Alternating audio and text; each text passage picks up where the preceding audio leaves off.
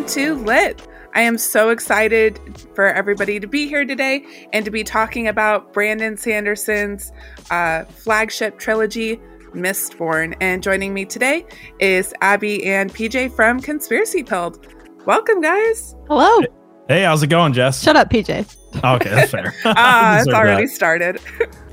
I am so glad you guys are here with me today. I'm so glad that you guys read this book. I love this book. I love this series. Yeah, you guys had both read it previously, and I had only just finished it in the last. Well, I'm 2 books out of 3 in the last couple of weeks, but I'm really digging it. So I finished the 3rd one not that long ago, so I'm pretty fresh, and I'm going to try not to give spoilers for the second 2 because we're only talking about the first book, and everything that's fresh in my mind is from the 3rd one. So I feel this so much because I read this book series back in 2016 for the first time. And now all of it is just jumbled in my head as like one cohesive story. So trying not to spoil things, not just in the first book for the first half of the show, but for the rest of the series, because so much of the story fits together so well. So like always, I'm just going to read everybody off the back of the book, see what we feel just going into it as though we had never read it before. All right. The mists rule the night. The Lord Ruler owns the world. Once a hero arose to save the world. A young man with a mysterious heritage courageously challenged the darkness that strangled the land. He failed. For 1,000 years since, the world has been a wasteland of ash and mist, ruled by the immortal emperor known as the Lord Ruler. Every revolt has failed miserably. Yet somehow hope survives. Hope that dares to dream of ending the empire and even the Lord Ruler himself. A new kind of uprising is being planned, one built around the ultimate caper, one that depends on the cunning of a brilliant criminal mastermind and the determination of an unlikely heroine, a street urchin who must learn to master allomancy, the power of a Mistborn. What do you guys think? I think the first half of it sounds like the intro to like a Legend of Zelda game, and then I love how all of a sudden it's like, and then there's like this giant caper, and I'm like, okay, now I'm listening. That's right. One of my favorite things is like the fact that the heroes in this first book are criminals, like they're pulling off the biggest heist ever. I love that. I love that they're criminals and they're like, let's go defeat God. Right. I mean, basically, because the Lord Ruler is this big immortal being. No one's ever been able to successfully challenge him before. He's at least been around for 1,000 years. I mean, that's a big undertaking for a couple of criminals. A little bit. And their basic, the hopelessness that goes into it is fascinating to me. Of like, it's suicidal in so many ways. Like they have no reason to believe they can pull it off, and they're just like, there's nothing else to do. Let's just try. I think it speaks very much to the human condition that even in such a hard and dark place, there is this desire for freedom from oppression. And I think that's one of the best driving forces of the whole novel, because like you said, so much of it is hopeless. So much of it is depressing, but they continue to drive forward anyway. Yeah, I feel like it really sets up that whole dynamic interesting. Like you said, the guy has to be crazy to try to pull this off. And right in the beginning, you've got Kelsier kind of meeting with these people who are just like, what's the hope? What's the point? You're just going to come here. You're going to stir up trouble. It's going to create problems. He's like, I'm going to stir up trouble, but we'll see what happens. I like that he's kind of unhinged the whole book. Like he's right. Even his friends are like, is this guy that we're following, is he just nuts? Like we are challenging who everybody assumes is God in their universe. Right. Yeah. So to just kind of set up the world for everyone, this takes place in the dystopian world of Scadrial. Ash constantly falls from the sky. All the plants are brown. There is this dark, creepy, supernatural mist that cloaks the landscape every night. I already don't want to walk outside at night. I can't imagine living in a world like this. Seems very Silent Hill-y. Creepy. That's a good point. I didn't even think about that. Right? And then there are these things that we later find live out in the mist. Ooh, I can't wait to talk about those. I'm so disappointed at myself that this entire time I never made that reference to Silent Hill.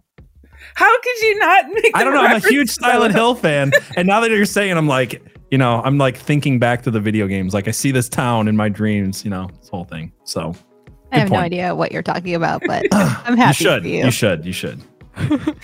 Our next game stream, we're going to have to play Silent Hill. We have to. We really have to. Yeah.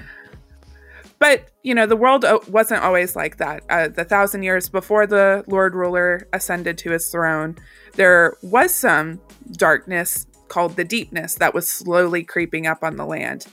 But then the Hero of Ages was said to have defeated it, or tried. And it didn't work out so well. So now they have the Lord Ruler, and all of society is basically broken up into a two-class system. There's the nobility, that are the high class. They're known for their skills in allomancy, which is the magic system, which we'll get into. And then there's the ska. They're the peasant class. They're supposedly the descendants of the ones who didn't support the Lord Ruler in his grab for power. But they have all of the characteristics that the nobility don't have. So they're more fertile. Supposedly they're mentally slower, but all of our heroes are ska. So I don't know how much of truth that is. They're taller and stronger. But the key thing is that nobility can have allomancy, whereas ska cannot. So if a ska has allomancy, it's because they're, I guess, mixed breed between nobility and ska. I don't know how you would refer that. Yeah, half breed. Yeah, half whatever. Breed. Yeah. I don't like saying that either, but no.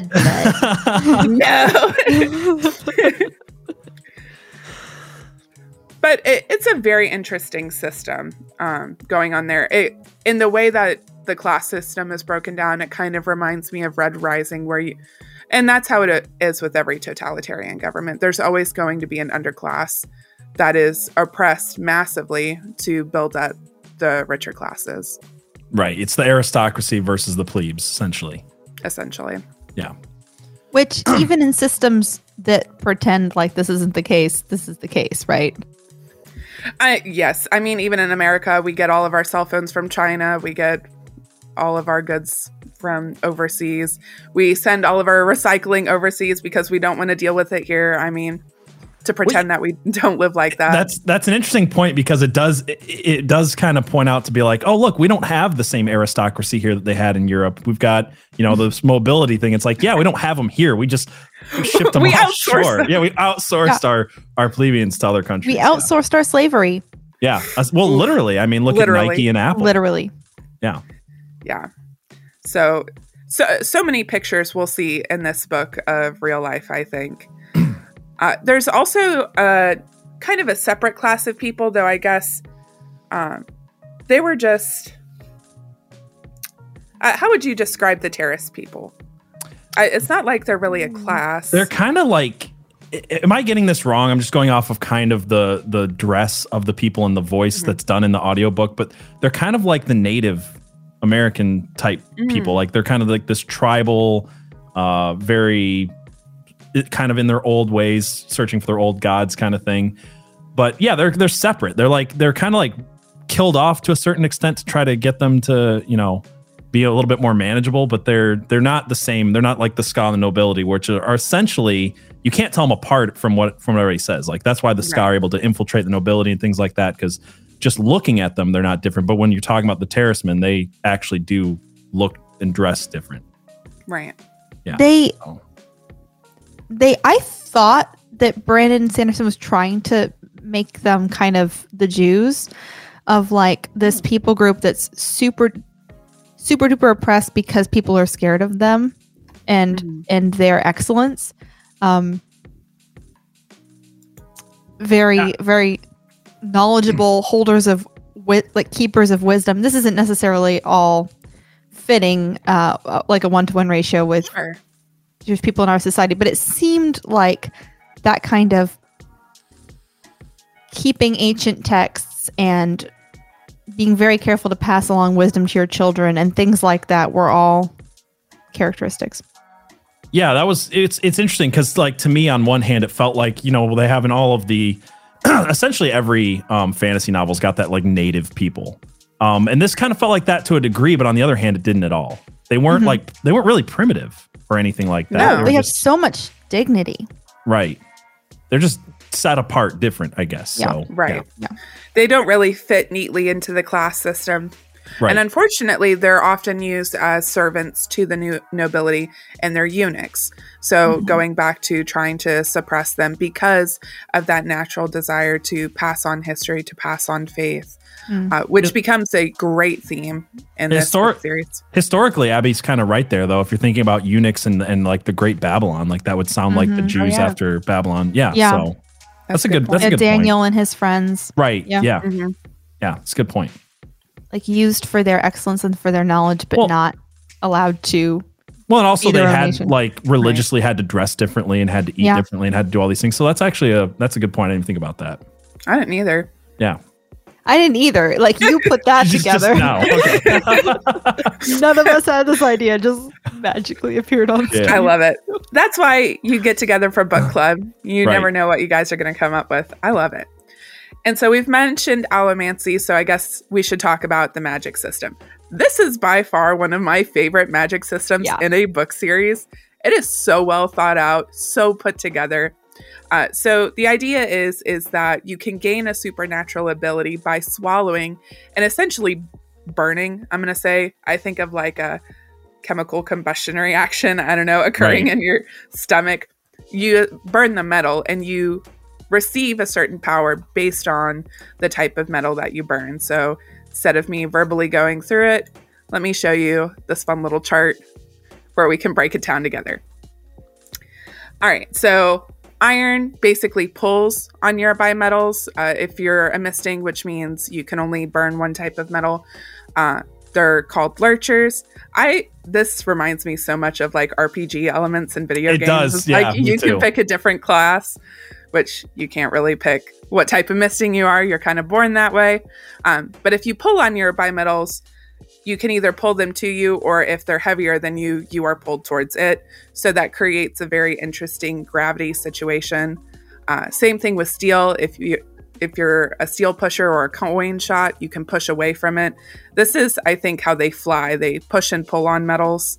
Right. If they're a Mistborn. I love the kind of like, it's not really flying, but like the bouncing. I don't even know how you describe it, but just like this kind of, pulling on metals and pushing on metals and doing this like kind of gliding, bouncing thing through the city is really one of the. So we should probably clarify real quick. Most allomancers have just one of these powers, but Mistborn have all of them. They can burn all of them. So when we're talking about being able to fly, that's just people who can push and pull just with iron and steel. Yeah, just Mistborn.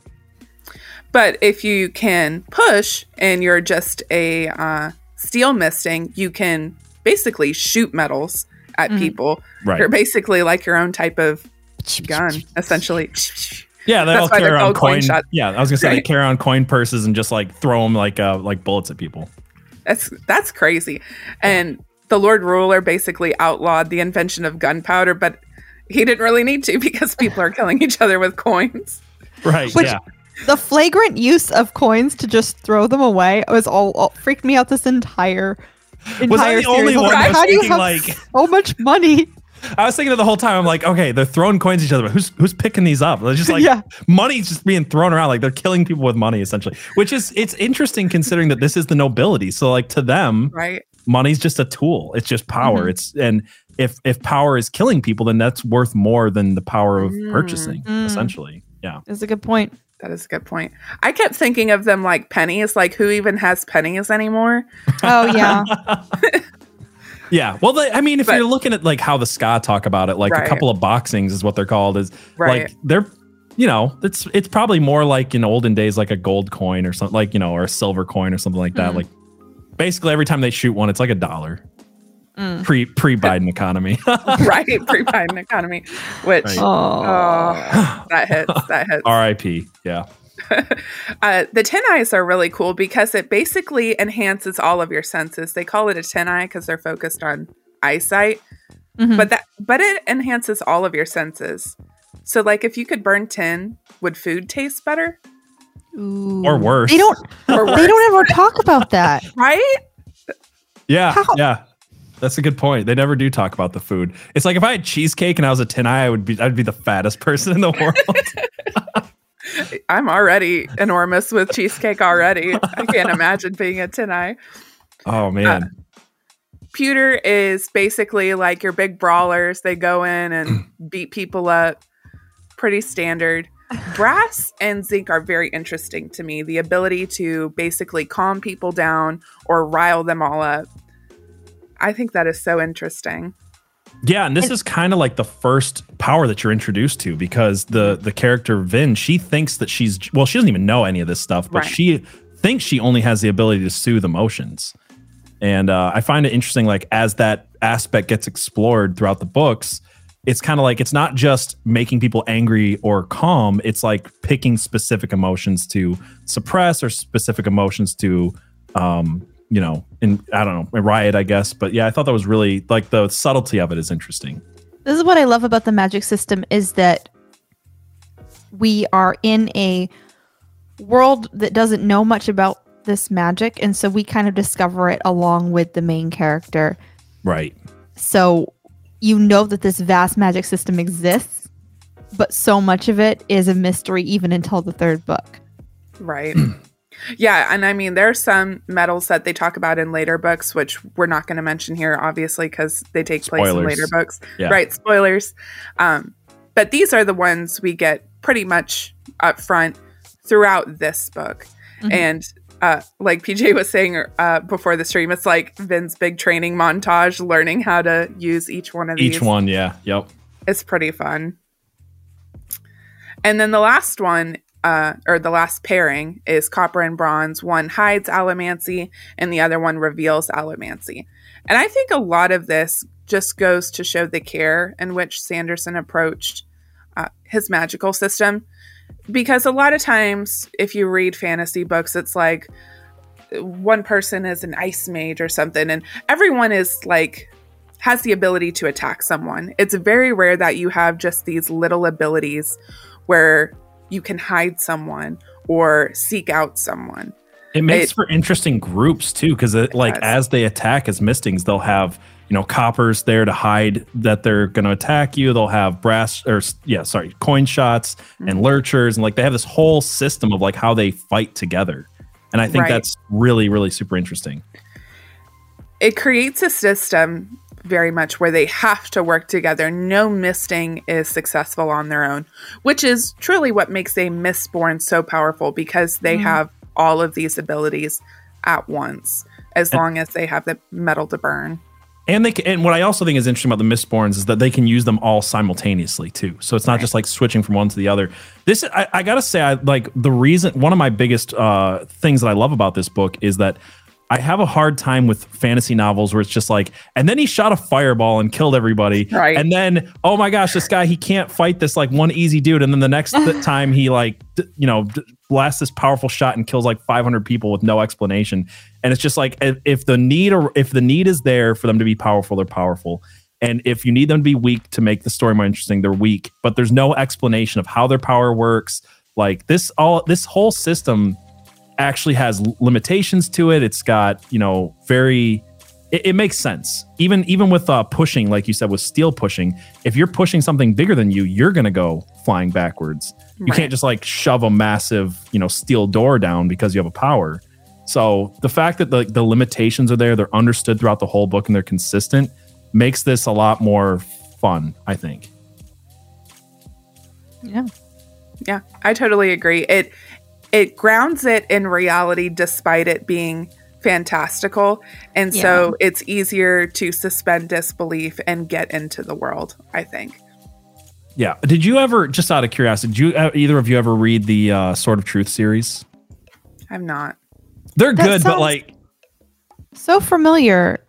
Yeah, so they're good, but like my biggest problem with it is the main character's magic ability is the more desperate he is, the more power he has. So like every single book plays out the same way, where it's like, and then all hope is lost. And because all hope is lost, he can do like, he has the power to like warp the entire world around him out of nowhere. So you're it's really saying, kind of cheap. It's a Deus Ex Machina in every book. Yeah. So you're saying that Terry Goodkind created an excuse to be lazy with his magical writing. So like the books are good for other reasons, but as far as the magical system goes, it's really cheap. They're good for like the philosophical reasons. Like they're interesting for the kind of political commentary, which is what Terry Goodkind was better at than. But yeah, so this is the opposite of that. This actually makes sense. That is funny. Yeah. Wow. That's crazy. All right, so we've built up the world. We've built up the magical system. Now we should probably talk about the characters. Because, I mean, they're in the book, I guess. Yeah, I guess they're important. I guess they're important. I actually kind of want to start by talking about the antagonists, because I think that really sets the stage for what is going on. And, of course, the primary antagonist is the Lord Ruler. What do you guys feel just like hearing that name, Lord Ruler? Who calls themselves that? The Lord, again, like it feels very Legend of Zelda kind of Ganondorf character. But yeah, Lord Ruler. What's interesting to me is that when you said earlier that he is like their god, that literally is how these people look at him. Throughout the whole series, they still curse by the Lord Ruler's name. Right. Like instead of, oh my God, it's oh Lord Ruler or Lord Ruler this or whatever. So like the whole, like they actually are looking at this person who became, 1,000-year dictator as an actual, man god or whatever. So yeah, Lord Ruler, it's just a weird name. It's like I couldn't figure out how to picture him for a long time. I just got like Sauron vibe. Yeah. Am I terrible for thinking of the God King? God King. Jeremy Boring with a flamethrower. Ruling a kingdom. Actually, now I can see it. Lord Ruler, lowercase r, lowercase L, Lord Ruler. I love it. That is amazing. So then that must mean that everybody at the Daily Wire is either an obligator or an inquisitor. Yes. That would make sense. Yeah. That is the case. Andrew Clavin's definitely a Steel Inquisitor. Definitely. Have we covered those yet? Okay, no, so let's cover those.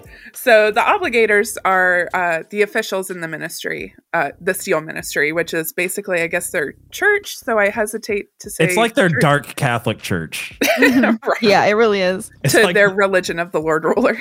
Right. Yeah. And they're basically consulted on every issue dealing with nobles, from things with taxes to dealings with marriage. So they're involved in a lot of things, sometimes shady things. And then the inquisitors are basically really strong soldiers. I don't know how else to put it. They're kind of like the characters in every one of these where they've got this like kind of mystical, not quite human. Like they're like the ring wraiths of Lord of the Rings or the Razak in Aragon, where they're kind of like not quite human, but like inhumanly strong and creepy. They're super creepy. They have steel spikes sticking out of their eyes. Yeah, they literally don't have eyeballs. Just have like railroad spikes driven through their eyes, sticking out the back of their skulls. And they're just like, yeah, that's cool. And that's what gives them their Mistborn-like abilities. Oh, it's super creepy. Yeah. So you can tell that our antagonists are not super great. So our main characters have a lot stacked against them. And our main character is Kelsier. He's Ska Mistborn, who was basically part of a thieving crew originally. He didn't really care about anything except surviving. And then he tries to steal a particular type of metal from the Lord Ruler. You guys want to talk about what that metal was? Yeah, so this is atium, and it's known as the 11th metal through most of the book. You don't even find out... Well, Kelsier doesn't even know what it does. Wait, no. I think that, atium and the 11th metal no, I'm getting it wrong. He's trying to steal atium. The 11th metal is something else. Yeah. The 11th. You got it. He does know what atium is, but do we want to talk about what atium is or not? I guess is what I was thinking. We'll just kind of say that atium is very interesting, and we'll get more into it a little bit later. Yeah, I got those two things confused for a quick second there. But yeah, atium is kind of like their metal that they mine for like their super secret currency for the elites. But it also has a use that only Mistborns can use. Right. And so because he tried to steal this very expensive, very powerful thing, he gets thrown into something called the Pits of Hathsin. And that's where they're actually mining for these metals. Kind of reminds me of the helium-3 mines, where you have to be very careful. I know, too many references to other books we've already talked about. No, it's fine, because before we started, I kept referencing Grim Noir Chronicles. I'll probably do it again. So it does. I feel like that borrowed from this in a lot of ways. So I could see that. Yeah. So while he's there, he's also there with his wife, Mare, and if they don't get enough ATM in a week, then they're basically killed. That's not a super effective way to treat your manual labor. I don't know how you maintain your labor, but that's what they were doing. And so he didn't get what he needed. So Mare gave him her share. And so, of course, she died, and he lost his ever-loving mind and then became a Mistborn and was able to escape. And then is back with his crew, has a new fire to fight against the Lord Ruler and against the Final Empire. And so they're working hard to try and overthrow him. And during that, they discover Vin. So who's Vin? Go ahead, Abby. I don't want to talk over you too much. Vin is thank you, PJ. I do it enough, so I thought I would be gracious this time as your lowercase L Lord Ruler, you know. Oh, no. Vin is the strong female lead, trademark. I like her. I like her because she knows she has this power, but she just calls it luck. So she's like, well, I'm just going to use a little luck. And she has been on the streets her whole life. She has her brother's voice is always in her mind, telling her things. Don't trust people. You know, there's betrayal in her past. There's all this stuff that goes into making her this really interesting, really strong individual who isn't a whiner. Like, she could easily be a whiner for how much she's been through, but instead she's just this very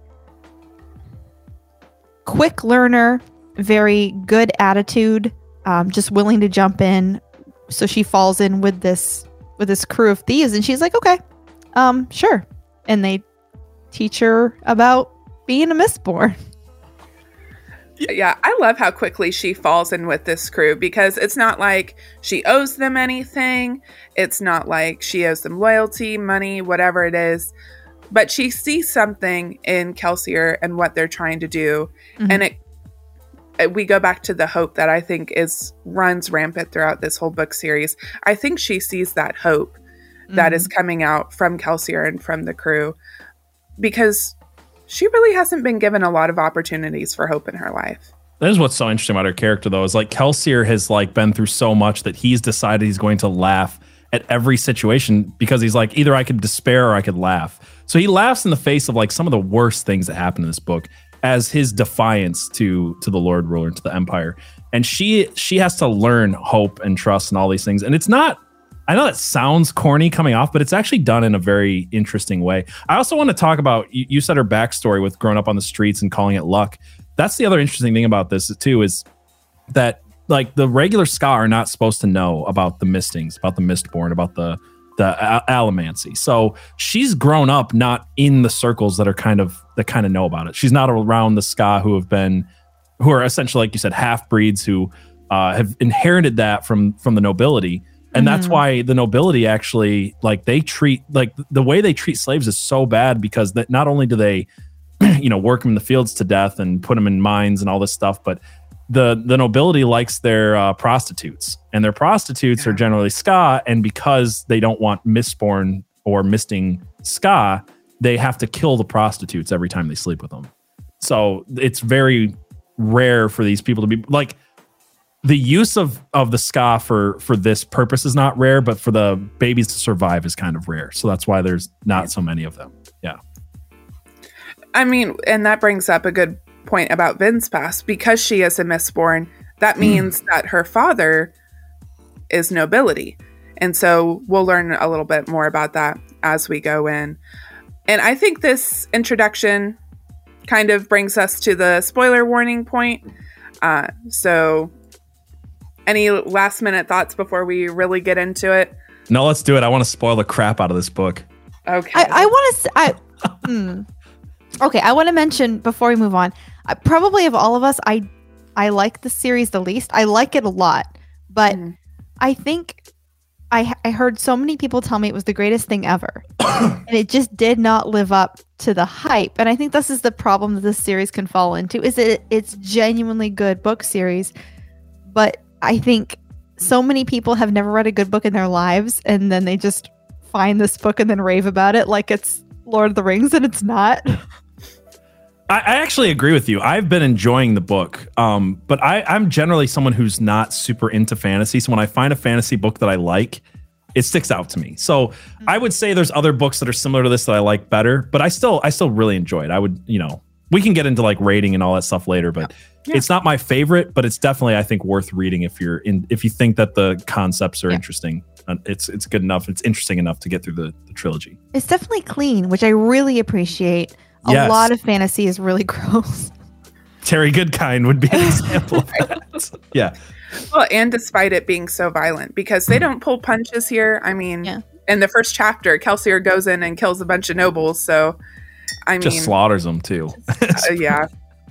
And the characters are complex. There's lots of shades of gray in there. And you're right. It can be tempting to overhype a book when you haven't read a good book in your life, so to speak. Right. It's not Lord of the Rings, not trying to hawk it as Lord of the Rings. But I do think it is very good. It's one of the books that got me back into reading because I was listening to it while I was in chemistry grad school. I was bored all the time doing hard chemistry labor, so to speak. And this really helped me kind of find that joy in reading again. So if you've been in a reading dry spell, I think it's a good place to pick up again. It's a good way to get into a really good magic system. Again, that's one of the things that's really actually love about it. A perfect way to say it, because I've been in a reading dry spell, and that's why I'm really digging this, because I think the last 5 books I bought I've been kind of disappointed in. So yeah, it's nice to get into something that I actually enjoy.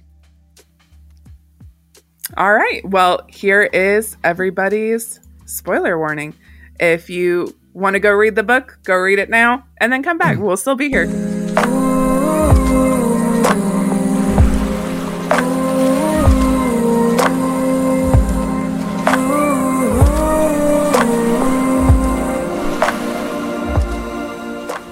All right, so this is how it ends. No, so let's talk. I want to talk just a tiny bit more about Vin's backstory, because we learned throughout the series that her mom killed her baby sister. Yeah, that was pretty intense. I haven't got through the 3rd book, so I don't know if there's more about it, but it's one of those things that comes up and you're like, I don't know. I feel like there's maybe more there, but you would know, so I don't know. But it's yeah. Yeah. Sorry, I don't know where I was going with that, but it's pretty intense, because one of the things you also didn't mention with or you kind of brought up with Kelsier is that he snaps when he's in the mine, and that's kind of brought up too, is like snapping is this idea that all these Mistborns and Mistings had to have gone through something traumatic for that power to come forth in them. So it lies dormant in people until they have a kind of a traumatic experience. So that's kind of hers early on at 4 years old. Yeah. It's sad that they have to go through such a traumatic event in order to bring out something so powerful in them. And I wonder if it's not intentional symbolism. If you think about all the things we go through in life, suffering is supposed to bring out the best in us, or it can if we use that suffering in the right way. But if we don't, then it can also bring out the worst in us. And we can also see that in the book series, how it brings out great evil in people like the Steel Inquisitors.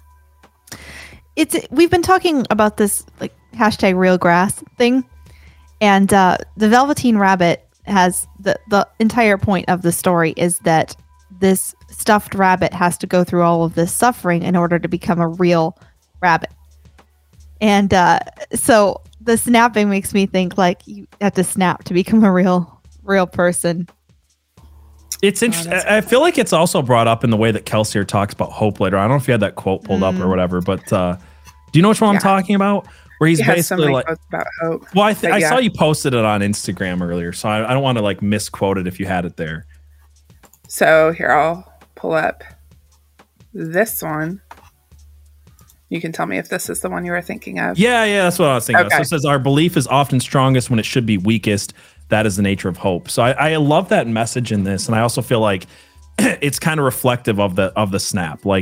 they're going through this time in that part of the book where it's like they really should be giving up, and everybody wants to give up, and Kelsier's like, but that's the point of hope. That's the point of faith. Right.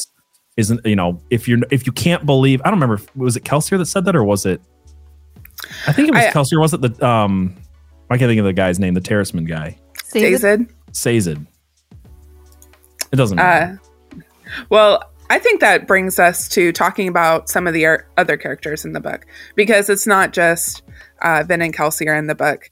There is Kelsier's whole crew, and so his crew is made up of Hammond, or Ham. He's basically the thug. He protects them. He burns pewter, so he's particularly strong. And his main task is training the army that Kelsier has hidden in the caves. Right. So he's pretty cool. I like him as a character. I like Doxson. I think he's kind of funny sometimes. He's kind of like this crotchety old man. It's impossible not to like Doxson. Yeah, he's right. He is that crotchety old guy that you're just like, yeah, he's a grump, but I love him.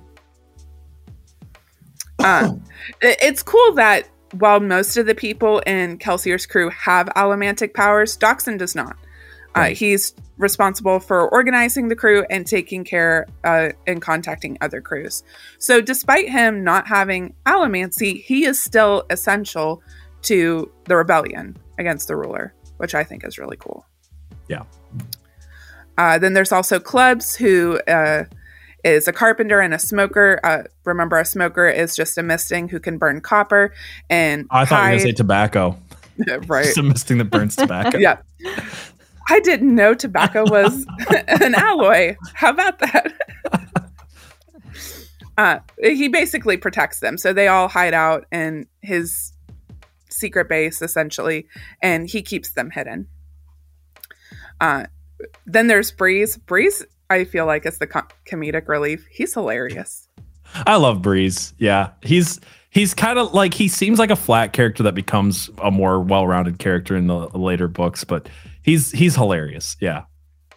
I didn't connect with him. I'm sorry. Oh, really? That's fair. He's just a scoundrel, but you kind of like, I feel like by the second book, you kind of like, yeah, he's a scoundrel, but I kind of like him. Yeah. Yeah. I didn't dislike him, but yeah. Okay. Fair enough. Whenever we got to his parts, I was like, oh, it's Breeze again.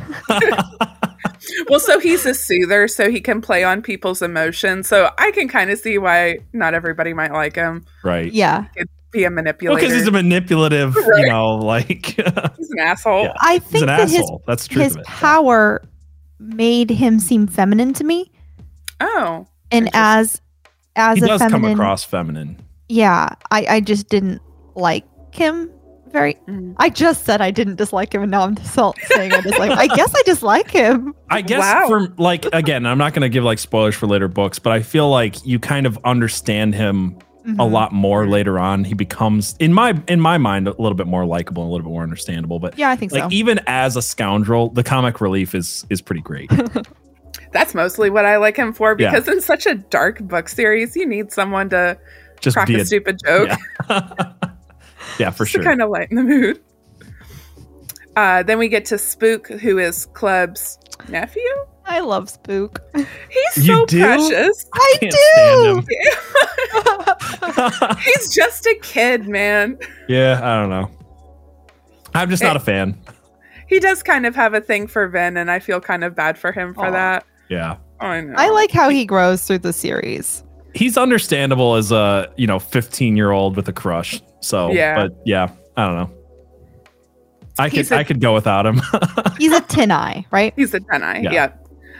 So that means he can burn tin to enhance his senses. So he's pretty good for a lookout. But he speaks a type of street slang that others find difficult to understand. So you feel kind of bad for him. I felt bad for him. Then we have Yaden. I don't know how they pronounced his name in the audiobook. So I'm sorry. I just noticed this comment from Jax over here. I wonder if these books caused acrophagia in people. And I was looking this up. Is this where people eat metals? Oh yeah, is that like when? Because Okay, there's acuphagia, a strange disorder that causes sufferers to eat sharp metallic objects. So that would be really awful if people are like, I wonder if I'm Mistborn. And they're just like eating pins and needles. But you know people did it though. Everybody who's watched Star Wars at one point is like stuck their hand up and like, do I have the Force? You know, so I would never. You've done it. Everybody's done it. Yeah. Anyway. Can I force choke you through the screen? You can force disappear him through the screen. Yes, I can. So much better. So as we were saying, but you don't eat the metal. You dissolve it in liquid, and Right. Feel so loved. Poor PJ. not Yeah. poor PJ. We don't need to feel bad for PJ. You're right. He's a lowercase r ruler. The Lord Ruler of Hotcount Media. Oh no. Yeah. This is from us. Please don't eat metals. I promise you're not a Mistborn. You're I promise not. you're not a Misting. You're not. Do not eat the metals. It And is do not interesting. It is interesting to me how many stories tap into this feeling that people seem to relate to so heavily that maybe I secretly have a power that I don't know about, that I'm not tapping into, that I'm not realizing my full potential, that there's something massive about the world that I've never seen, that I've just been going along being normal when I was supposed to be amazing. Right. It's such a common storyline. Yeah. People want to believe that there's more to them than there really is. And there is, but they look for it in the wrong places. To unravel that potential, they need to look to God and find their spiritual gift. That was literally what I was thinking. I was like, I think people like underestimate the spiritual gifts. Like as a Christian, I see it as that as like, you know, we're always looking for am I Harry Potter? Can I, cast a wand and do something amazing or fantastical, use the Force or whatever, instead of like realizing your true potential. In a lot of ways, like these ideas, like fantasies and, fiction is a lot of fun. I feel like it also, there's a lot of great stuff to learn, but people can take it in the wrong direction and not realize that they actually do have potential to do great things. It's just not going to look like it does in the books always. Yeah, we want the gifts to be in the physical world. Right. And the gifts are in the spiritual world because the spiritual world is the more real world. Right. And that's hard for people to understand. Hashtag real grass. Yeah. And speaking of the spiritual world, another character that is a part of Kelsier's crew is Sazed, who is my personal favorite character. I don't know. Do you guys like Sazed? I like Sazed. Yeah. I found, let's see, parts of his arc. His arc is so interesting. It's very interesting. There are parts of his arc where he gets annoying. And he gets like annoying in the Well of Ascension. That's what I was going to say. In the Well of Ascension, he's more annoying. So I want to like him again. Better. I want to like him again. Yeah, but you said in the spiritual world, like this is a guy who's like literally studies all religions, and the religious aspect of this is. I'm sorry, I didn't mean to cut you off, Abby, but I was just saying like the religious aspect of this is super. What else is new? Fascinating. What were you gonna say? Sazed is like that person who's always in his head, and sometimes he's just full of like wisdom, and sometimes he's like, but what? Why is the world the way that it is? He's also humble to a fault, where his humbleness comes off as annoying. Yeah. I think that makes him more like a real person. Right. To me, because someone who has such wisdom could be like this Gandhi-esque figure who is all-knowing, supposedly perfect in every way. And he's not. He's a human being with flaws, with faults. And I don't know. I think that's why I find him so likable. And he conveys so much of that important spiritual aspect in the book series. So one of my favorite quotes from him is when he's talking to Vin and she asks him, belief? And Sazed says, yes. Tell me, mistress, what is it that you believe? And she frowns and says, what kind of question is that? And he says, it's the most important kind, I think. And it is. What you believe is the most important kind of question that I think we all have to ask ourselves. And that's a question posed throughout this book series. Not only what do they believe religiously, but what do they believe about the Lord Ruler? What do they believe about hope? What is the meaning of the rebellion? All of that. And I think that is one of the most important threads. Yeah, even what do they believe about government and how people should, Right. all these things that come up later in the series. I think that is interesting because Sazed's character really represents a people who have lost all faith for a long time. And like this quest to find faith again is kind of his whole thing. And I'm really curious to see how it plays out because I could see it going in a few different directions, some which would be, I think, better than others. But it's at least a very interesting question that's being posed throughout the books. Yeah, because the Lord Ruler has eradicated all other religions except for the one that worships him. Right. And the Terrace people are the only people who have taken the time to try to keep and collect all these religions, but they have lost their own. That's Right. the only one they haven't been able to make any record of is their own. They have no idea where it went. Right. Which I feel a lot of like, I know everyone's religion but mine. Especially with y'all's show Conspiracy Pill. Do y'all want to pitch that? Oh, It's a show. Conspiracies. It's so hard these days with all the conspiracies coming true. We'll cover something and then the next day it's like, oh yeah, that's old news. It really is that way sometimes. But like when it comes to religion, this is the interesting thing about Conspiracy Pill to me is like, we've gotten this comment from a lot of people and I feel like it's been true in my own life as well. Is like, I think the way that we're coming at conspiracies is different from what I've seen. And that's the whole purpose that me and Abby had talked about wanting to cover these things is it's easy to go into these kind of rabbit holes and get lost in, there's so much out there. There's so many different beliefs. There's so many different things to think. There's so many things that we like that as you study them, you realize that there's truth to so many things that you didn't think there was that have been hidden from you. Kind of like the Satan's talking about, but you have to have a guiding light in all of this. So like, I think that's where we come at it from is trying to have that foundation. And I think that's what's interesting about Sazed's character throughout this too, is like, he doesn't know what his foundation is. So he's trying to like guide people down all these different possible truths, all these different paths, but he himself doesn't know deep down what he believes in. So I find that really interesting because he reminds me in a lot of ways of a lot of the people who do what we do, where I've seen so many people that get lost in these rabbit holes and they're searching for truth in all these ways. And they're like, but I don't even know what I believe. And then they end up just not really believing in anything. So I'm interested to see where Sazed's character goes in the third book. That is something that just came to my mind. Is I just finished the second one yesterday, and there's a lot of struggle of his faith in that book as well. So It's such a good series, guys. I can't wait for you to finish the third book. yeah, I wish I had time to finish it before I came on today, but yeah, I'm really digging it. So I think I can say this about the whole series without spoiling anything, but I think the major theme of the series is that if you figure out what to believe in, what the true thing of religion is, you can figure out the problem of the world and the universe and fix the world. There is no division in the story between the political machinations and the fantasy world and the problems they're trying to solve and the religion. It's just a matter of them figuring out how these things fit together. Right, but isn't isn't that again like going back to Conspiracy Pill? That is like a lot of what we do. Exactly. Though. I mean, we're trying to understand the politics, the conspiracy, the fantasy, whatever, the cryptids, all of that, and religion, because they're all so interconnected. This has been my belief for a long time, where I see a lot of people try to divorce politics and conspiracy, which is impossible, and trying to divorce religion and conspiracy, which is impossible. And I really think that all three of them you have to understand to really see the problems of the world and be able to fix them. So that's actually interesting that this book is kind of making that same case. Yeah.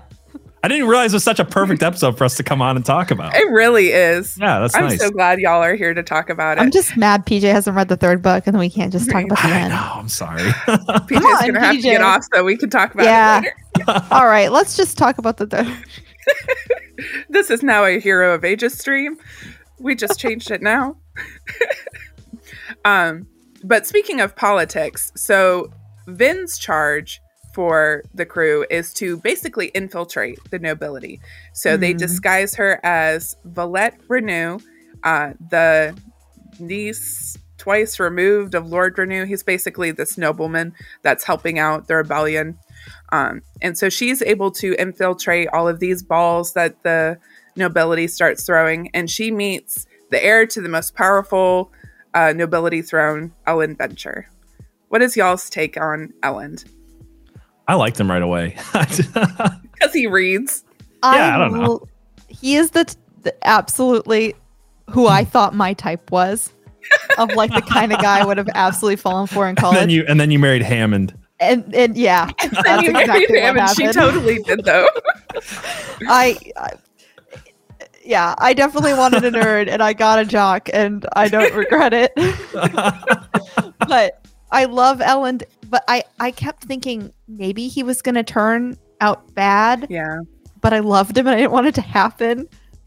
So I enjoyed that whole sequence of events. I thought it was interesting because it reminded me again of Red Rising in a way where you started to see that thread there of like, hey, we can't just commit a genocide on the people who have oppressed us. There's good people in the other class as well.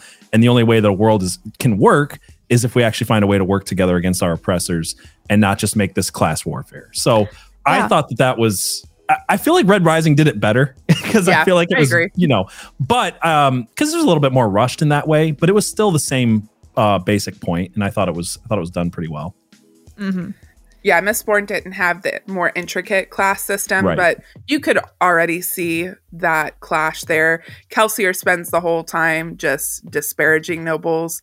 He considers killing nobles as the fun part of the job, so he has a lot of morally gray areas. It reminds me of the 1950s propaganda, better dead than red, or the only good commie's a dead commie kind of stuff. But that's so true, though. Well, it's true. I'm not saying it's not true, but yeah. So the class stuff comes back in the third book, and I think it's more thoroughly dealt with. Okay. Because that's the French Revolution problem, where you defeat your oppressors, and then you become the oppressors, and then they defeat you, and then you defeat them, and then they defeat you. And it's just this never-ending cycle of not realizing that you're the bad guy because you're human. Right. Right. We're all the bad guy because we're all human. We're all the bad guy. Yeah. What did you guys think of the relationship that developed between Ellen and Vin? Did you feel like it was natural? Did you feel like it was forced? I thought it was pretty natural. It seemed honestly, I generally have a harder time. Maybe that's just me being a guy, but I generally have a harder time with like the love interest perspective from a female's point of view. And usually I think the guy is like, unrealistic and kind of whatever. And in this case, I know a man wrote the book. So, the guy came off as more of a natural guy. I think so. I thought it was, it was a pretty interesting relationship. I feel like all that stuff was, I don't know. Like I'm not trying to compare it to Red Rising, but I feel like it's hard not to because this part is so similar. I felt like their relationship and the whole like realization that the nobility and the sky have to work together was rushed in comparison to that was the one part of the pacing of the book that was off to me. But outside of it being a little bit rushed, I thought that it was fairly natural. I really like the way that their relationship is handled in the first book, and it's not that I dislike it in the second too, because I think it's still interesting, but all the tension goes out of it, which I find to be the best part, and it becomes this interesting dynamic where she's so much more powerful than him. But I think it's still handled really well, so it's interesting. But it's not my favorite love story in all of literature or anything like that. No, it's good, but yeah, it's not the most interesting love story. We're in the spoilers. Right. Yeah, I was literally about to say that. I'm so sorry, but we warned you. I need to have a little flag or something on my screen that says this is the spoiler section. Yeah. We'll do that for the next time.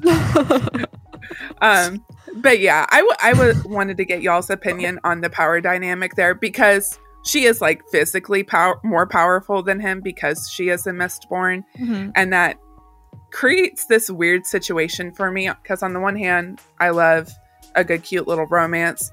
And on the other hand, I prefer a romance where everyone is traditional. This is not super traditional.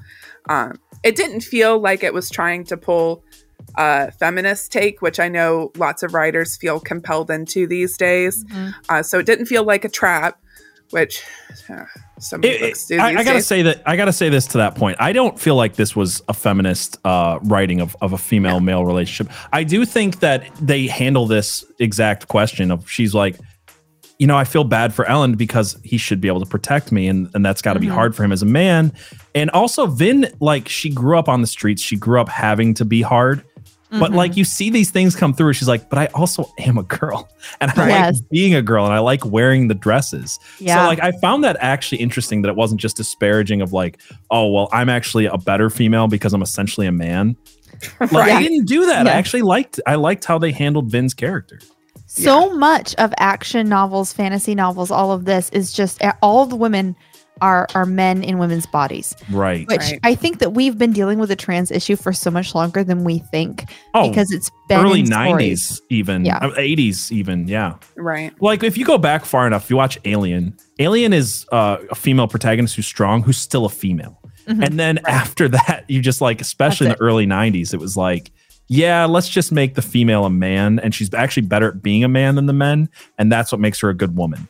And we've been dealing with it for 30 plus years. So the fact that this wasn't that was actually refreshing to me, even though there was the power dynamic of her having the, Right. you know, it wasn't like, I feel like it dealt with it in a more honest way. Yeah, It's and I not think like that she it's was belittling him or anything. Yeah. Right. she Yeah. goes out of her way to not. And I think it's interesting how it talks about it because he has other power. Like there are things that he does bring to the table. It's not like this completely unbalanced relationship. You just have to look a little harder to find his qualities Right. Yeah. because hers are so obvious. Hers are so obvious. I really like this quote between them where she basically tells him to stop reading so much, especially in the presence of ladies. I thought that was very sweet. This happens, I think, at the very end of the book. And it's a nice little picture of their relationship. She is trying to wear more of the feminine sort of aspect because, like you said, she grew up as a street urchin. She never really was able to do that because she was trying to disguise herself. She didn't want to end up being a ska prostitute or anything like that. So even though her brother was abusing her, he was still kind of protecting her from that aspect. And the fact that she is able to kind of more freely do that with Ellen it's very nice character growth. I really like that she goes out of her way to let him be the man in the relationship without making herself smaller. And that I agree. he never demands that from her, but she just wants that because she wants to be feminine. Right. Because she's a woman. Because she's a woman. Exactly, right. Yeah, I like how the book understands that too. Women. Oh my gosh. Women want to be women. What? What is a Mind-blowing. woman? I love Yeah. this about Brandon Sanderson that he has just, from by all accounts, just a lovely relationship with his wife, and you can see that in the way that he writes men and Yeah. women. So He writes a lot of female protagonists because in Skyward, that's another female protagonist. All right. So, can I ask you Go both as females? what? Did Brandon Sanderson do a good job of writing a female protagonist as a man? yes, Yes. Okay.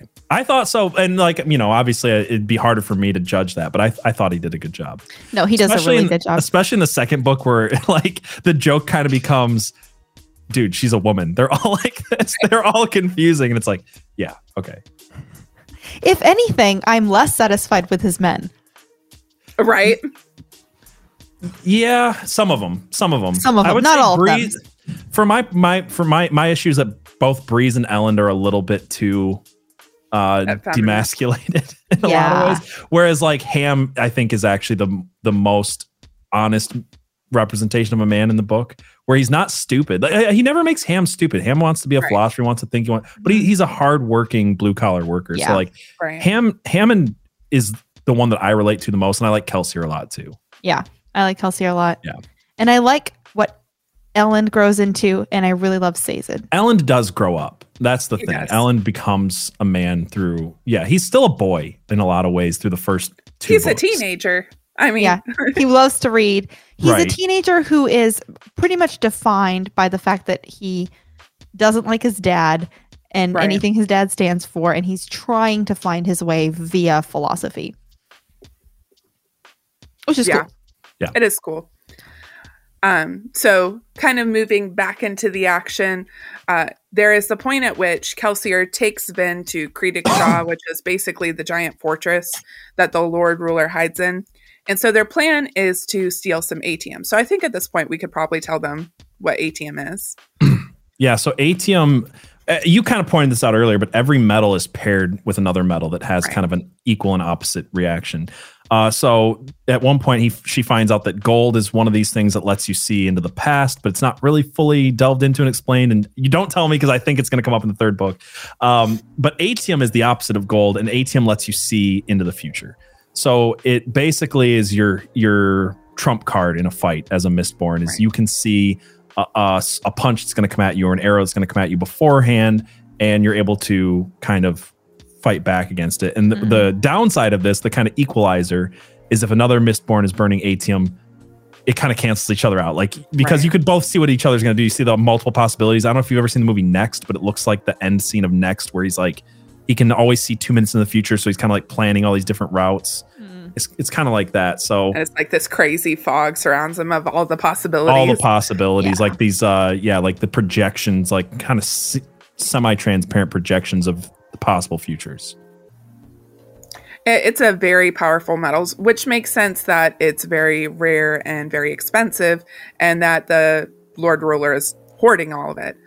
So they go to try and steal some, but they end up stealing this book, this strange logbook. And it's in a different language, so Sazed, being the historian, religious scholar, starts translating it. And they think it's a book written by the Hero of Ages, or the Lord Ruler, about the prophecy and going to the Well of Ascension to stop the deepness. And as they read throughout this book, they find out some very interesting things. Yeah, did you guys figure out it wasn't the Lord Ruler early on, or? No, so there was a person who was assumed to be the person writing the logbook. Right. And that's who it had always, the prophecy had said this person was going to come and defeat the deepness. And then the person comes and he travels to the well, and it's presumed that he's the one writing this logbook, and then he got to the well. But something doesn't seem to add up in it. But I didn't figure out that it was a different person. I don't think I figured it out super early, but I think like maybe just moments before the kind of reveal, I was like, I mean, the logbook ends and there's this guy who kind of wants to stab him in the back. Is it possible he's not this guy? So like, I didn't figure out as early as I wanted to, but I also will say this book doesn't project its answers out at you as obviously as a lot of others, which I appreciate. Yeah. I always hate it when they're like, hey, by the way, did you notice this thing that it's the spoiler later? And it's like, yeah, I'm not a kid. You don't have to like walk me through it. So this doesn't do that. So like the surprise was still very interesting when it happened, that it's like, oh, this is not the Lord Ruler writing this book. I love that there's a bunch of twists throughout this story. And I love them because when they happen, it's kind of a surprise, but it's like, oh, duh. Right. Every time, everything follows very naturally. I've heard it said that the best way to do a twist is that when you get to it, you want to feel like you should have gotten it, but you really shouldn't have. You know what I mean? Right. Where it's like they didn't actually give you enough information to figure it out, like super obviously, but you want to feel like, oh man, I if I would have just paid a little bit more attention, I would have got it. Yeah. Like that's how you write a good twist into a book. And there's like the two bad ways, which is give them no information and they're like, well, that was stupid. And then the other one is like project it like super obviously, like pretty much every mainstream movie does and has for the last, however many decades. Yeah. That's generally go ahead. It has to be true. It can't just break the rules of the book. Like there's a book called Behind Her Eyes where the twist is like insane, but it breaks the rules in the entire story to manage. There's a movie I watched like that where it was, I don't remember what it was called, The Getaway or something like that. No, that's not it. It doesn't matter. But the whole point was that it was an unreliable narrator, but it's done visually, so it doesn't work. Oh. You're like, oh, I saw that thing. It's like, you didn't though. And it was such a crap ending. It's so cheap. Unreliable narrators are... It's hard to do it well. Yeah. There's one book I can think of that did it well where I felt not cheated. Through the logbooks, we do have a little bit of this concept of the unreliable narrator throughout this series, where you're led to believe a certain thing because of the logbook, because of how it's presented. It seems like gospel a little bit, and then you're like, oh wait, wait a minute. It's not. I guess it's not the same type of unreliable narrator that I'm thinking of, where it's like they're lying to you. Different. Like it's still truth. You're making assumptions. So the book is working off of your assumptions and the character's assumptions about the book. And it's not like everything you read in it was just a lie. So well, exactly. Yeah. Or the person writing was wrong, was themselves coming to the wrong conclusions. Right. Yeah. I think that's a fair point. And one of the reasons I love this book series is so much, like you were mentioning earlier, PJ, is because it doesn't do that, hey, look over here, this is how it ends sort of thing. Like so many stories do. This book was originally marketed as an adult fantasy book and then was later marketed YA. And so many YA books suffer from this problem. They belittle the reader's intelligence, I feel like. And Sanderson doesn't do that. Even in his true YA books, he doesn't do that. And this one definitely straddles a line between YA and just adult fiction. Like, it didn't come off as really young adulty in most ways, I don't think. I feel like it's too violent to be young adulty, but I felt that way about Red Rising. Red Rising's the same way, where it's like they had to market it to the young adult audience because that's how the market works, but it was not really, like, especially after you get past the first book, it's really not a young adult novel. It's really not. So now when I go to the store, Red Rising and Mistborn are both in the adult section. That's more accurate, though. That is more accurate. Is it? I think it is. That wasn't always the case? No, actually, there was an interview. Sorry, not to keep bringing up Red Rising. There's an interview with the author, Pierce Brown. He said specifically he had to change his book to be young adult in order to get it ever sold in the first place. So that's why you get some of those Hunger Games-esque traps in there.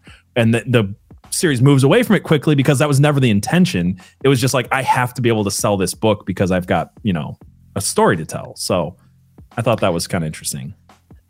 Was this the case with Sanderson and Mistborn? Because this wasn't his first book. It wasn't. Elantris was his first book series. But it's just one book, right? It was Elantris just one book? I read Elantris. I think he planned to write another one and then just never that's what did. It is. Just never did it. To be fair, he's writing the Stormlight archives right now, which are absolutely massive. So this is actually my first Brandon Sanderson book. So for most people it is. I knew that I was going to read The Whole World, and Elantris predates this. But it's also, I think, his first published book, I want to say. So it definitely... you mean outside of The Wheel of Time, which he finished for... Right. Yeah. Right. He did The Wheel of Time first, and I think he did Elantris concurrently with Wheel of Time, but it feels very different than Mistborn. Well, because Wheel of Time wasn't his. He finished it for the... I can't remember the guy. Gordon. That's... Yeah.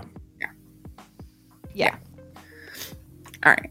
So this is kind of when the perspectives start to branch. So on the one hand, Vin is infiltrating the nobility. She's trying to learn about them, what's going on. Kind of like would you compare it to House of Cards or some sort of political game she's playing? And then Kelsier is over here trying to raise up an army to get ready to fight the Lord Ruler. And lots of things happen along the way. I don't know if we have time to go into all of the little details, but what I do want to talk about is when the Lord Ruler starts indiscriminately killing Ska to try and put down the rebellion. And during one of these indiscriminate killings, Spook is captured, and everybody's like, oh no, we got to go save him. So they go out into this big courtyard. Kelsier starts beating up on these Steel Inquisitors. Very cool fight scene. And then the Lord Ruler walks out. And everybody's just like, oh my God. I didn't see this part coming, to be honest. I did not either. I did. You did? This is the one twist I did absolutely see coming. Did you? Yeah, I mean, I feel like I should have, but it was hard. I mean, obviously we're in the spoiler section, but it was hard for me to imagine that they were going to kill the main character in the first book. And I was just like, oh, wow. He's really freaking dead. Really freaking He's really dead. Yeah, I thought there would be some kind of savior moment or something like that, or some fake out, but yeah, it was because interesting. There were other savior moments. I mean, Sazed came in and rescued Ben at one point using his ferrochemical powers. But no one came to save Kelsier from the Lord Ruler. I think I just felt like it was written into him, that he knew so thoroughly that he was going to die, that I just... Well, he did actually know so thoroughly. I should have seen it coming, because looking back, here's what's interesting about this book is they take Kelsier as a main character, but he's not really the main character. Vin is. No. So when you're reading Aragon or Lord of the Rings or anything like that. You're like, okay, this person's the main character. This is the older, what am I trying? Like the guide. And they're always going to die. Yoda's going to die. Right. Brahm's going to die. Brahm's gonna die. You know, how dare you? Way too soon, PJ. Too soon. It's been 15 years. It's too soon.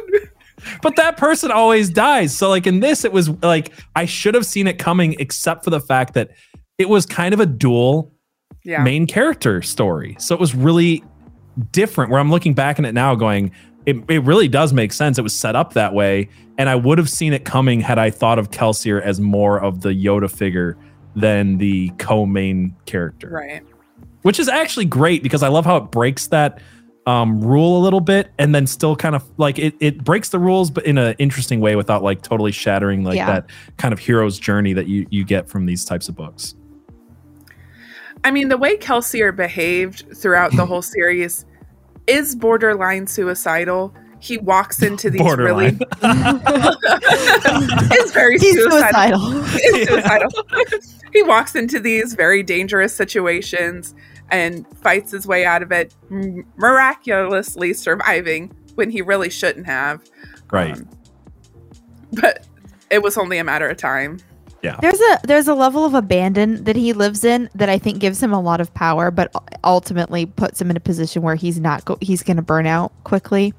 Yeah. What did you guys think of the whole like Jesus aspect of Kelsier? Because that is like what it was, right? I mean, it was essentially like he didn't actually come back to life. Just to clarify for the audience, right? But that was like what was even weirder to me. Yeah.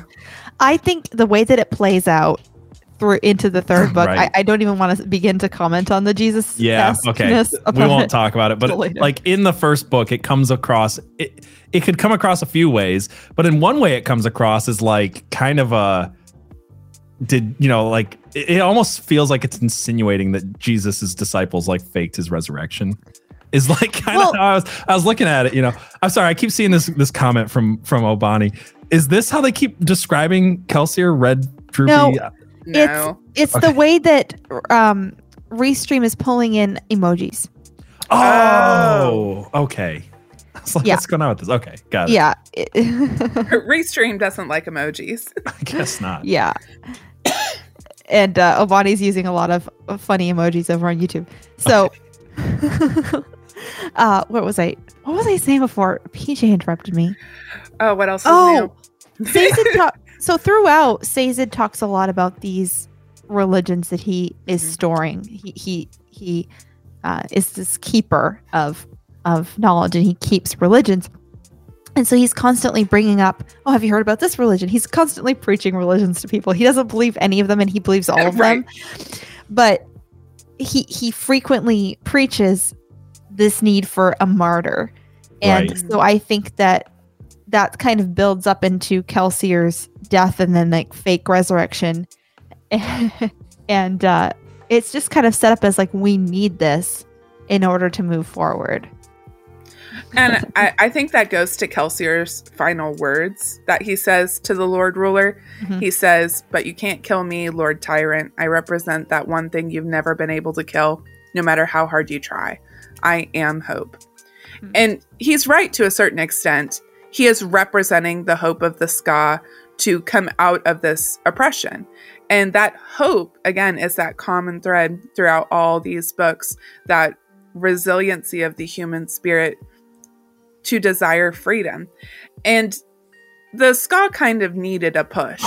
In some respects, they were kind of complacent in their slavery. There would be breakouts here and there, but they had, in a way, come to accept the Lord Ruler as their God. And he needed to show them that there could be better, that there could be more. So by allowing this Khandra Oserer to basically eat his bones and turn into him, the Khandra are really weird and creepy. They created that mythology of him being a martyr, or this powerful being that the Lord Ruler couldn't kill. And that was very powerful for the Ska and gave them the motivation to really finalize the rebellion, which they do ultimately end up doing.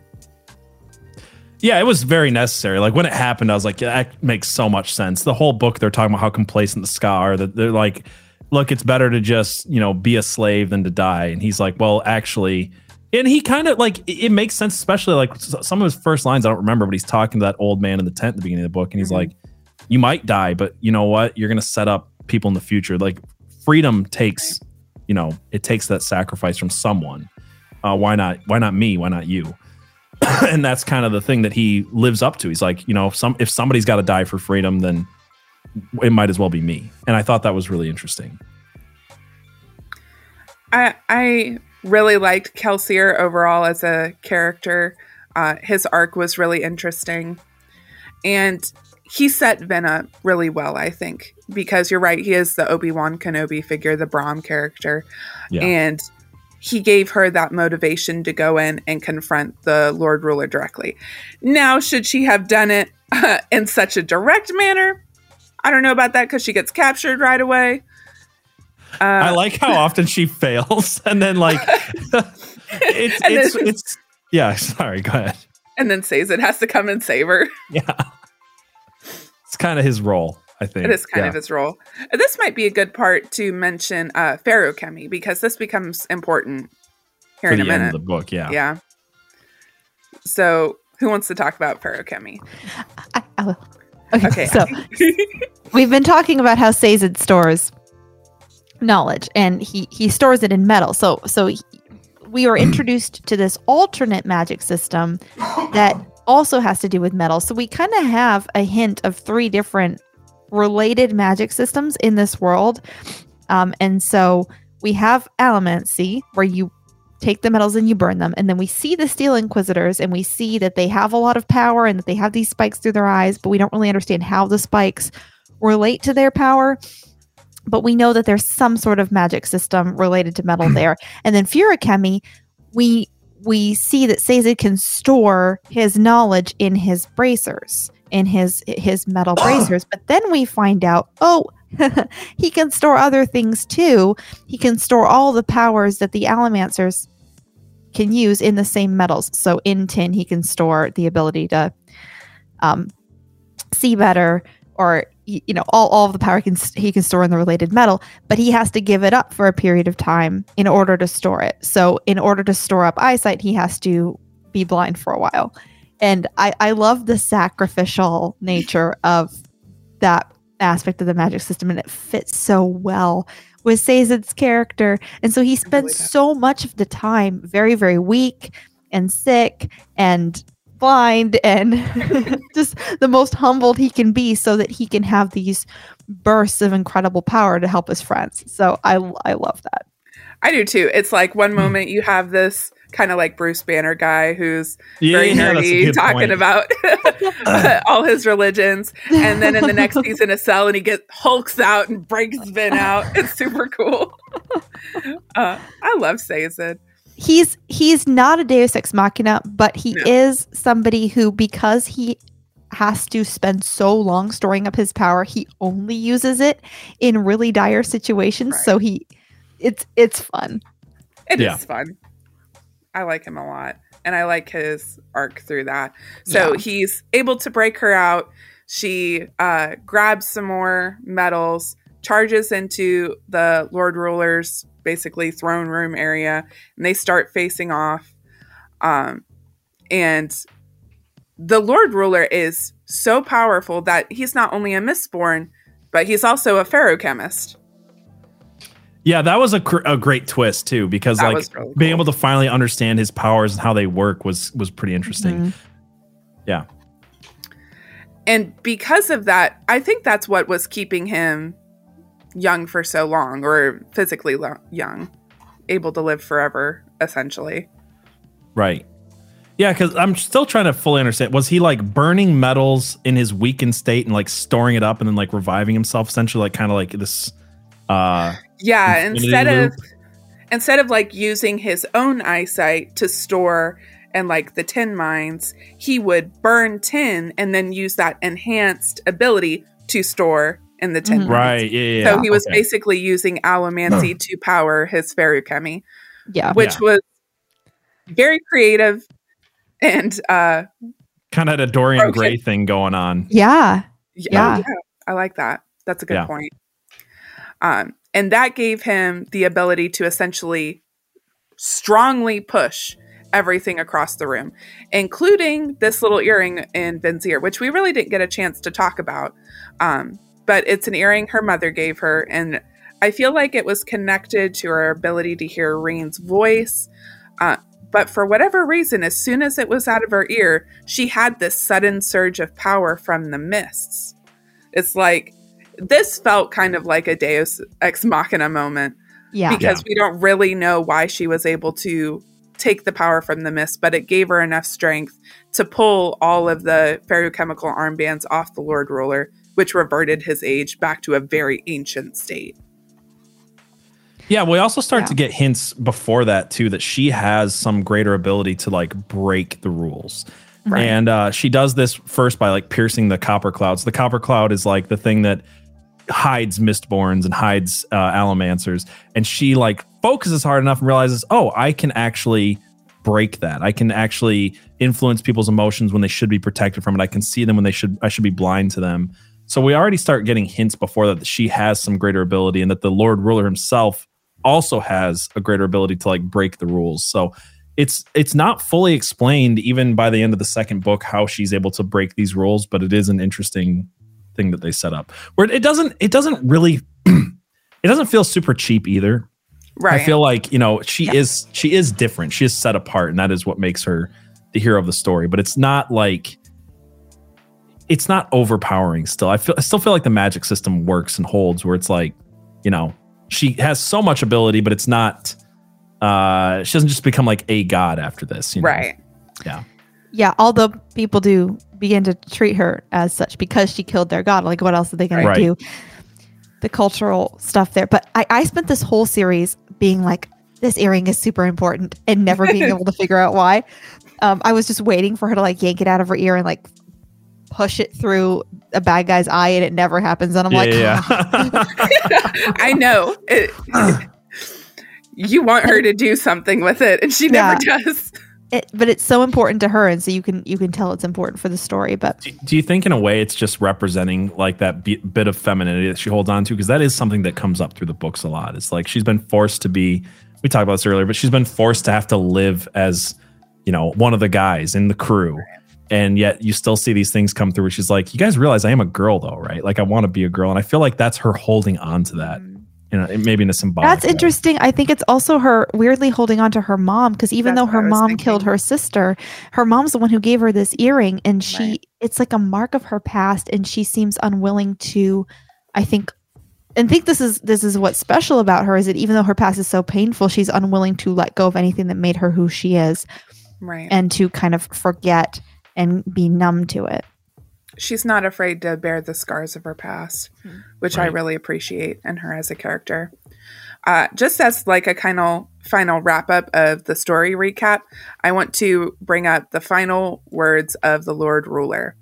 You don't understand. You don't know what I do for mankind. I was your God, even if you couldn't see it. By killing me, you have doomed yourselves. Now, is that hubris or something more? I love this line, because you kind of got these hints that there's something unknown about what happened at the Well of Ascension, what happened with the deepness. And it really is, I think, a really interesting way to be like, it's not over. You know, it definitely sets up the rest of the trilogy in an interesting way. Yeah, it does, because Mistborn could have been a standalone book, but I think that last line leaves something more there. Right. It's so interesting because the Lord Ruler is like this awful, evil person the whole time. And then in the moment of him being killed, it's like Ender's Game. Like in the moment of you're like, oh, I actually kind of really like this character. And you don't really know why quite yet. Exactly. But like, you know learn more about him later. Yeah. You do. And I hope that is a big encouragement. I mean, if you're already at this point, now you've heard the whole book. So go read Well of Ascension and Hero of Ages. Yeah. It's a really good series. Yeah. I enjoyed it. So some questions or any last thoughts from you guys? Yeah, well, I'll bring it because I said it earlier, but I want to bring this up anyway. So Abby said this is not her favorite. And I agree. It's not my favorite. I would say this. If you're really into it, if you like this story, my opinion is I think that the Grim Noir Chronicles is like this, but I find it a little bit more interesting. There's a very Vin-like character. There's a relationship that's very similar to her relationship with Ellen. There's a magic system that's also super intricate and interesting. It's a little bit shorter. It's a little bit less. It's a little bit more fun, I think. But I would say, like, not that you have to pick one or the other, but if you end up liking the series, that would be another one I recommend that I think is, at least in my mind, I like it a little bit more than this. But if you've read the first book, you just got to continue it. I think it's interesting. A lot of people said the second book is boring and it drags a little, but it's setting up something good. It has middle child syndrome. I didn't have as much trouble getting through it as I do with a lot of second books in a trilogy. It does have middle child syndrome, but it's not entirely uninteresting or boring or. No, it's not. I think one thing Sanderson does is that he really has philosophical points he's trying to work out. And so he lets himself take his sweet time with the plot in order to fully tease out these thoughts. And I think that sometimes you just have to be in the mood for that when you're reading him to just recognize he's going to sit in this for as long as it takes him to get through his thought process.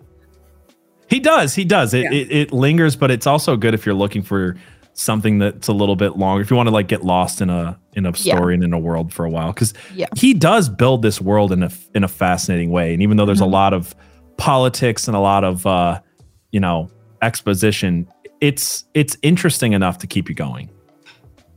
I like it. So out of 10, what are we rating it? Oh gosh, I hate rating things. Oh, I never rate books out of 10. Oh, what do you on Goodreads? Okay, yeah, out of 5. Out of 5, you're right. I'm sorry. I wanted to give us more flexibility, but if we're gonna do the Goodreads version, out of 5. I'll let Abby go first. I rated book 1 at 5 out of 5, and then book 2 and 3, 4 and 4 respectively. So I think overall the series I gave a 4. Okay. Yeah, I'd probably agree with that. Because I can think of other trilogies that I like a little bit better than this, I'd probably go to 4.5 to 4. But that's not me dissing on it. I actually really like this book. Yeah. A 3 is a good book for me. A 3 is a book I did not regret reading. I probably want to read it again. I have this thing. I hate rating stuff. I've told you guys this. I hate like ranking and rating. I'm the worst at it.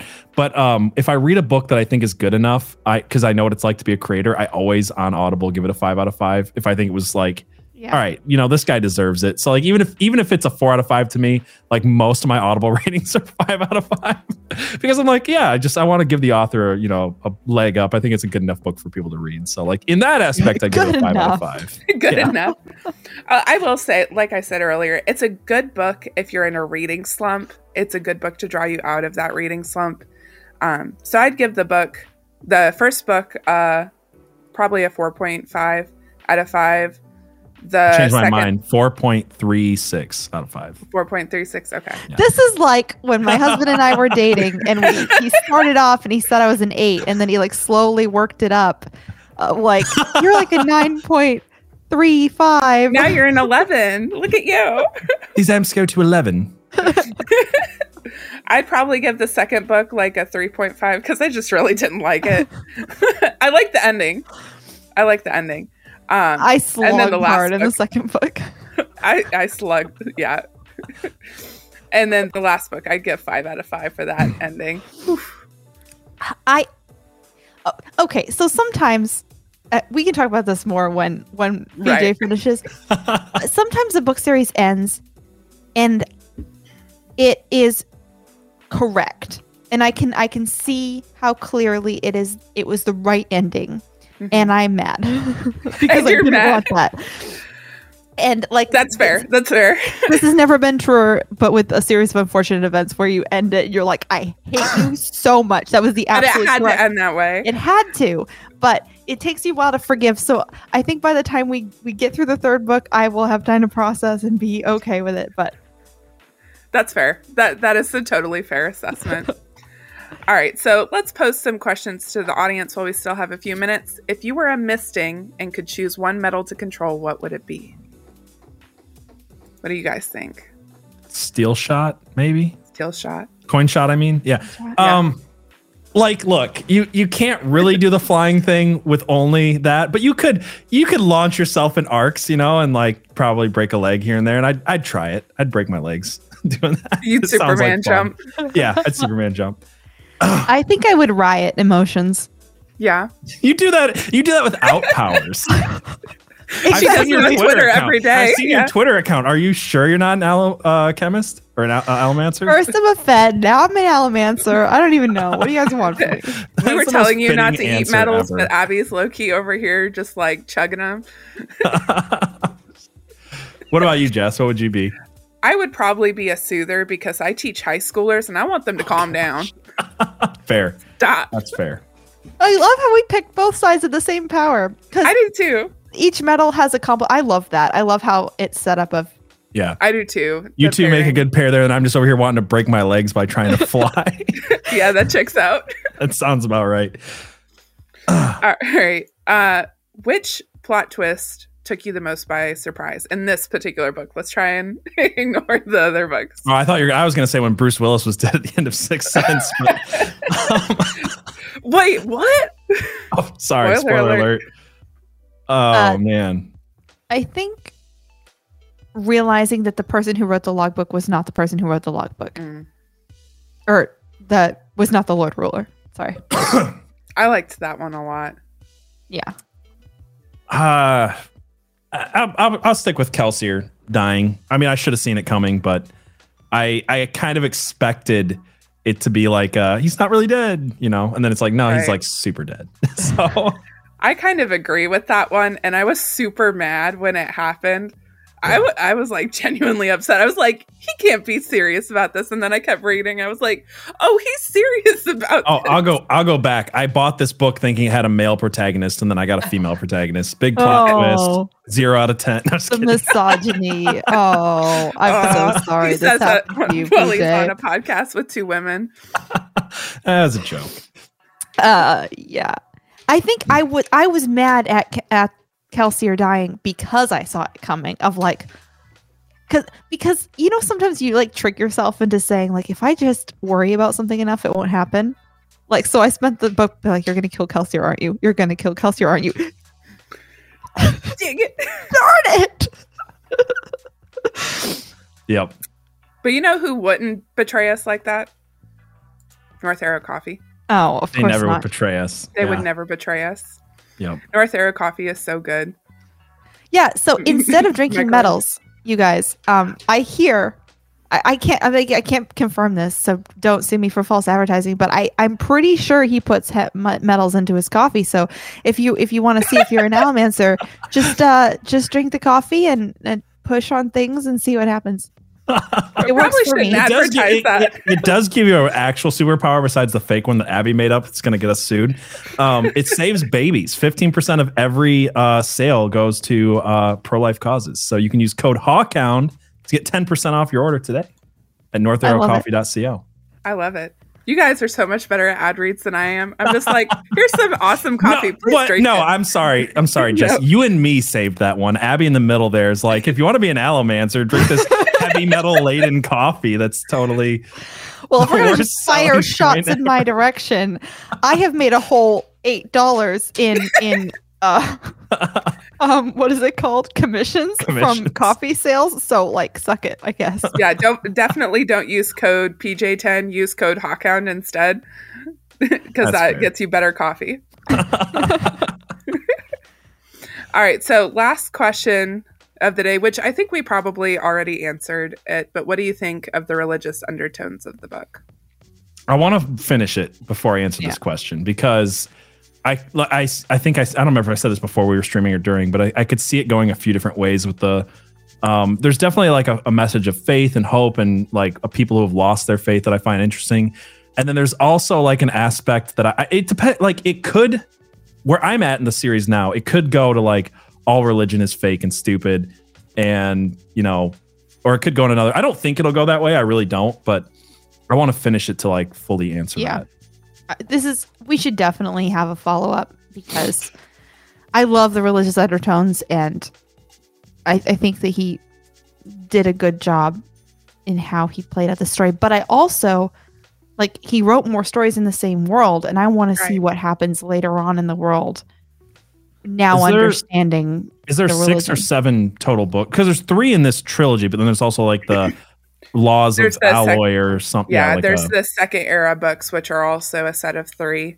Right, Which okay. I It's actually 4 haven't now. read. Oh, is I it think 4 it's now? 4 now because he just wrote a 4th one in that. I thought so too. I thought there was 7 Oh. total books in the Mistborn universe. There might be. I haven't read the second era books. It's like Laws of Attraction or something like that. I don't remember all. I saw them on Audible, but I haven't got there That'll yet. have to be my next pickup. My TBR list is getting way too long. As I say, giving people more recommendations. But you know what's great about that is that just means that you have a podcast just going on and on to the future. It's got so many things to read. So Never many ending. things to read. Literally never ending. The never ending story. I really liked the religious undertones. It's refreshing to me to read a book that actually cares about incorporating faith into a world. It is so either ill-used or underused in fantasy books, especially when you're dealing with magic. Magic is inherently spiritual, and for him to put so much care and thought into it, I really appreciated. Religion is often written off as like a silly thing. It's funny to me that so many fantasy books are like magic's real, but religion's stupid. Right? But that is a thing like in so much fantasy. So I do find it refreshing. I have a feeling like the way that you guys talk about it, that it's going to go in a much better direction than, again, I think it is too. It's just that it has that possibility, but which is actually fascinating because it's not, it deals with the questions of the faith. It deals with all of the questions of like losing your faith, not fully understanding things. So I think that is interesting. I think it should be incorporated into more stories because it's the human story. We all believe in something. We all worship something. So ignoring that always feels like there's kind of a hole in a universe, in a story. So Totally agree. Any last thoughts, Abby? Never. I never have last thoughts. Never. You hated it. Don't read it. No, I really liked it. It is a very good book. It is a very thought-provoking story, which I think is the best thing about literature. I mean, I don't read to just have fun. I don't think a book is particularly worth the time if there's not something to think about and talk about. This has so many different things to talk about for a really long period of time, which I think makes it worthwhile by itself. Yes. Any last thoughts, BJ?